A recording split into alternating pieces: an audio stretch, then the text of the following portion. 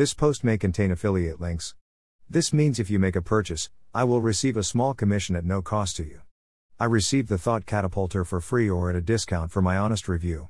To see my full disclosure, click here. This product is a little different from what I usually review, but I think it could be a help to others. This little package is put together to help you put your intentions out to the universe. There are affirmations that you can put in the bag that are already written. This means if they already have what you want to manifest, you just cut that square out and add it to the bag. However, if what is ready-made doesn't fit, there are also blank spots so that you can write your own. I am a big believer that what thoughts you put out to the universe will come back to you.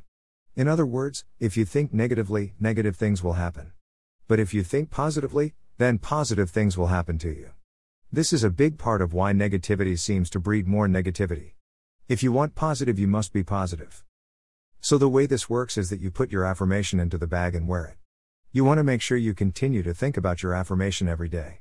Now, let me tell you, this is not a quick fix for anything. It takes time. It takes intention. It takes work, but you can make your dreams come true with this Thought Catapulter if you put in the work to make it happen.